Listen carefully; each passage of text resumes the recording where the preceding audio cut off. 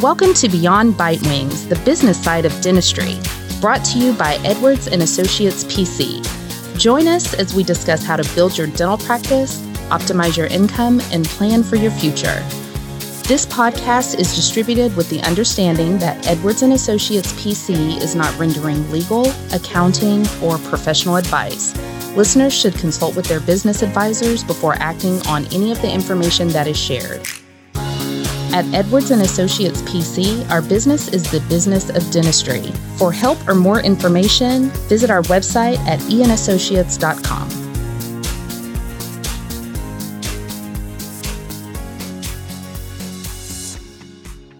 Hello and welcome to another episode of Beyond Bite Wings. My name is Ash, and here in the studio we have Robert. Good afternoon.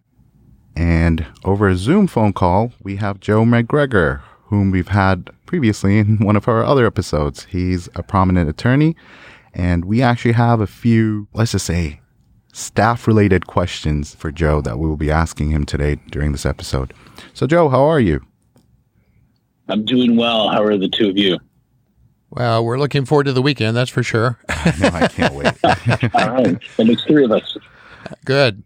Well, we've had a lot of questions, and I'm sure you've heard a lot of questions too from dental staffs around the country and around North Texas, specifically having to do with the vaccine and what can my employer demand of me, and what am I required to disclose to him, and I don't know where to start. What kind of advice do you have for the dentists out there that have a staff? I mean, I don't have a specific question, but I do down the road. I know. I have one question. Okay, go ahead. One big question, which is, as an employer, can I require all my employees to get vaccinated for COVID?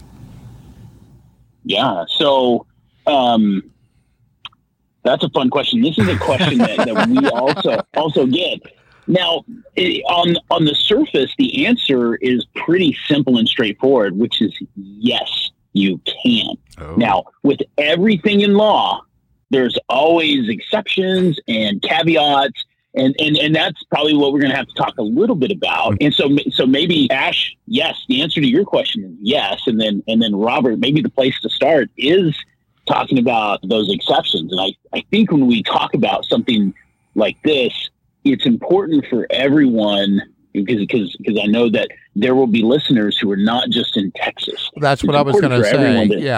What about states other than Texas? Yeah. So maybe we'll start with the general framework. In a weird way, you kind of have to talk about like how American law has been formed theoretically, and we could talk for days about how true this is or is not, but theoretically, states make their own laws, right? Mm-hmm. And we theoretically volunteer certain laws to apply across the board. And that's the good people there in DC, they create laws that should apply across the board, but every state's allowed to make their own rules. And the reason that's important is because from the very get-go, when we're talking about dental offices, most dental offices are small businesses. Mm-hmm. And in order to give the federal government the authority to make laws for us, for the most part, they're making laws that are not for small businesses. They're doing things that one of the reasons that they're able to make laws is commerce that goes across state line. And then there are other reasons, but that's the one we probably care about the most. And so when we look up, when we talk about a rule like this, what we're doing is we're looking for who has authority to say, yes, you do. Yes, you can create these rules about vaccines, or no, you cannot. And there are essentially two groups of authorities. And the first one's the state. So every single person has to look at their own state. Here in Texas, we have one state rule that has applied, that has passed and been signed by the governor. But there are three other laws that relate to vaccines and whether or not you can allow them. There are three more up for bid. So this, by the time this gets published, who knows? Well, actually, I think they just finished their legislative session. But anyway, point is this is going to change, and it's highly politicized at the moment, whether we like it or not. Yeah. But Texas's rule says, hey, if you are basically, I guess to make it simple, you can't require vaccine cards. But the other rules are saying, no, you can't even say, like one in particular is saying, you cannot force your employees to get vaccines. So the answer to this will change state to state. I know Montana has had, they're pushing to make this, change my answer. And just really quickly shifting over to the federal side, when we're looking at things like who makes the rules here, well, EEOC and some of these rules, the organizing bodies and rule makers, these apply at different levels. This is where it gets kind of complicated, where a lot of what we're talking about only applies to businesses that have 15 or more employees. And so sometimes we look on the internet, can I force my employees to have vaccines or not? Well, you might find something that actually doesn't apply to your business of 6, 14, or whatever. So anyway, with all of that being said, at the end of the day, yes, the law, I guess I should say, law does not prohibit an office from insisting that if you are going to return back to physical work in the office, that you must have a vaccine. Okay, but the current law doesn't prohibit that, but you're saying these 3 laws that are in the works may prohibit that later. That is right. Right. That's right. We may have to record a different podcast, Robert, to change what we just, because the people who have that authority are actually talking about it at the moment. Now, I don't know if this answer is going to get changed. It looks like the places where there's the more political will to do something is trying to prohibit the quote unquote vaccine passports. And so that's where most of the target, then that's an easy thing to pass, it appears, and some that relate to doing business with the state. Now, the reason that dentists may care about that is if you're enrolled in Medicaid and you're getting, that's one of your third-party payers, well, there's a question of whether or not a law like that would implicate, because it basically, one of the proposals is like, you can't, if you are insisting that your employees be vaccinated, then you basically can't do business with the state. So, and this is one of those things, this law that's happening in mid-process that sometimes we don't have answers yet for all the minutia that would happen. So the best hope for our audience here is that something like that doesn't pass, because I do think that that's a possibility. Well, and as you said, the legislative session here in Texas just ended. So if these 3 laws are taken back up by the next session, what's the timing on that? I don't know. I actually don't know when exactly they regroup, but I do know that one of the bills appears to have met approval in both houses in the Texas. Texas is the capital. Looks like some of the other states may be a little further along though. Okay. So you think if something changes in Texas, it might be in the fall? That's what I think. Okay. Yeah. Okay. If it changes at all, I think that, like I said, it's highly politicized, and it's going to be about momentum and whether or not these are going to be priorities when the lawmakers return. So. Okay, let me ask you this. As an attorney, it may be too early for this, but have you seen any cases where the employer required the vaccinations, the employee refused, was terminated, and then filed a wrongful termination lawsuit? So I haven't seen any yet, but that is a possibility. Now, the state of Texas, and I think for the most part, most of the listeners here, that theoretically could happen.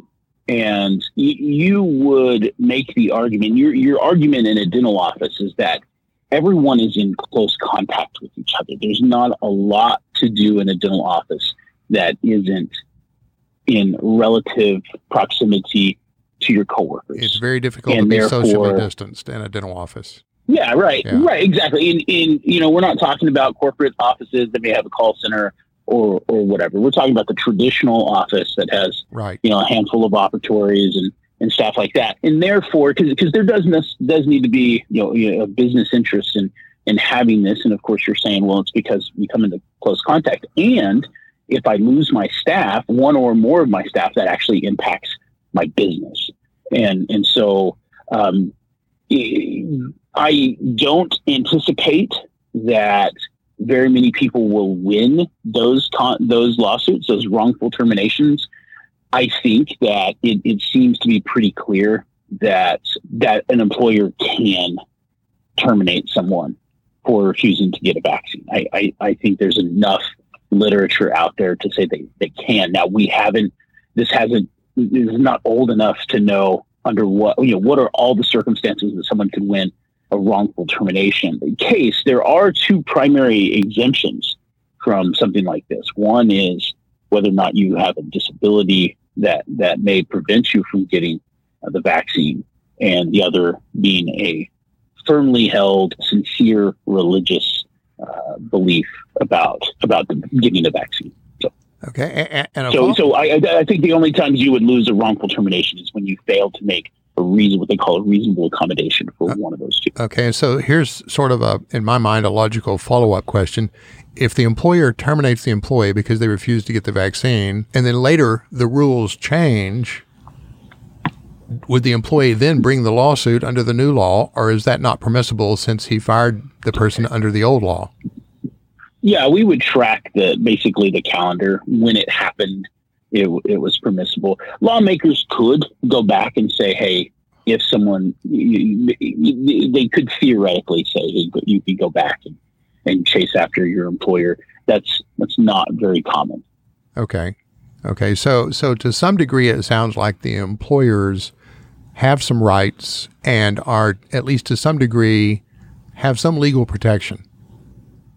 Yeah, that's right. I think, the overall idea here is that they probably have more legal protection than you would expect. Okay. Well, good. Ash, do you have anything to add? Yeah, just one other thing. I know he had mentioned about the two exemptions. I've also heard of certain employees that are pregnant that may sometimes refuse to take the vaccine because they think there's not enough research out there to talk about the long-term effects on, the infant or the fetus that's growing inside them. Right. There's a lot of rumors about the vaccines actually making people sterile. Right. Okay. So my understanding, of course, I'm not a doctor, right? So I don't know the veracity of the claims about sterility. From what I understand, our medical practice here, I don't believe that those are valid exemptions. I wouldn't say illegitimate, but from what I understand, it's not a real thing. However, the pregnancy is indeed one of the exemptions. For better or for worse, we do consider pregnancy to be a disability. Oh. And reasonable accommodations would be made. So that's someone from a very practical matter. I see. You wouldn't push that on a pregnant employee because they're probably going to win that lawsuit. You would be. Now we could get into the weeds about how someone, how if you just insisted on letting them go. I actually think that dental offices, like we were talking earlier, everybody works in close proximity to each other. I actually think you have a claim for still terminating that person. So even though there's an exemption, that doesn't necessarily mean you can't do it.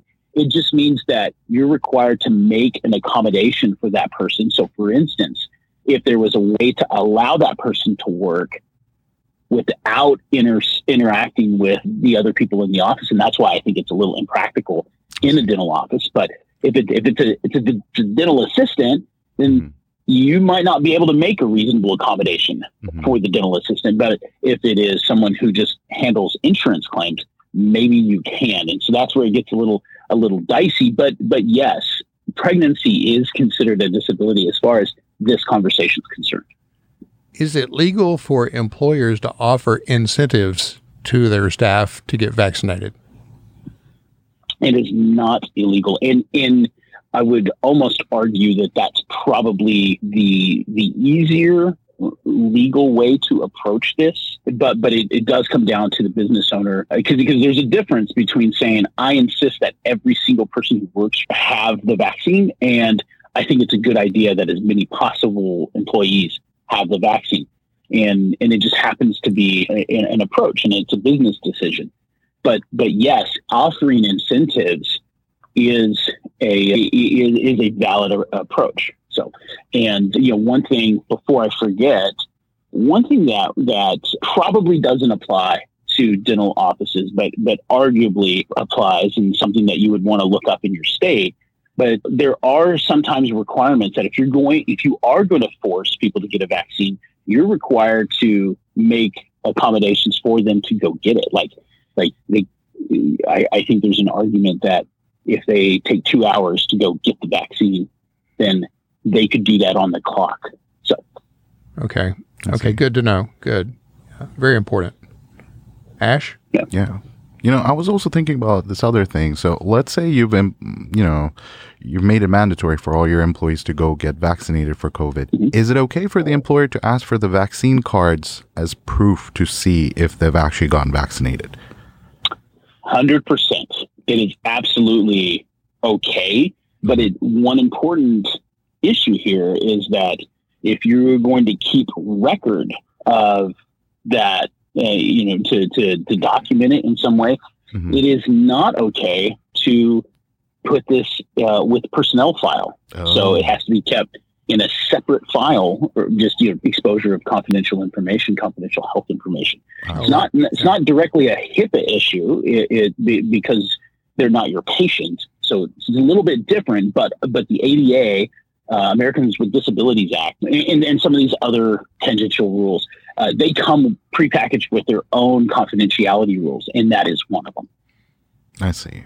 So you are allowed to ask for a copy of or some proof that they were vaccinated. That is correct. Okay. Yep. Everything probably bears mentioning that basically everything that we're talking about here falls under that. You could, I think the days of testing have probably gone away, but that falls under the same rules. So if you can do thermometer checks, but if you're going to keep data on that, you have to put it in that. You have to keep the data. You have to put it somewhere that's not the personnel file. So like a separate medical file or something. That's correct. Yep. Okay. Okay. Interesting. Very interesting. Very relevant information today. So Ash, do you have any further questions? And Joe, do you have anything else you want to add before we wind up? No, I don't think so. Like I said, it's a little bit more straightforward than I think a lot of people will realize. But again, it would be wise to consult local rules. And also, it sounds like still developing. The law on this is still developing. Right. Yeah, that's right. This episode may come with a short expiration. So, but that is how this works. That is how this works, and that's what keeps the lawyers employed. If it always changes, there's always a job. The Full Employment Act. There we go. Hey, we know how to look after each other. Right. Okay, Ash, anything else? No, that was it. I think Joe covered pretty much everything that I had on my mind, and this list in front of me with all the questions. Super. Okay, Joe, thanks very much for being with us today. Hey, thank you guys. Absolutely. Appreciate it. Thank you. Yes, it was a pleasure. And again, our fellow listeners, if you guys have questions, please feel free to reach out to us at info@eandassociates.com. It's always a pleasure to hear from you guys, and we look forward to our next episode.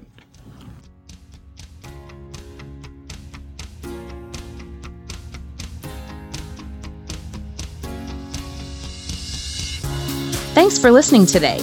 Be sure to subscribe to Beyond Bite Wings on your favorite podcast platform. For more info, you can follow us on Facebook, Twitter, and LinkedIn, or reach out to us on our website. You can also shoot us an email at info@eandassociates.com.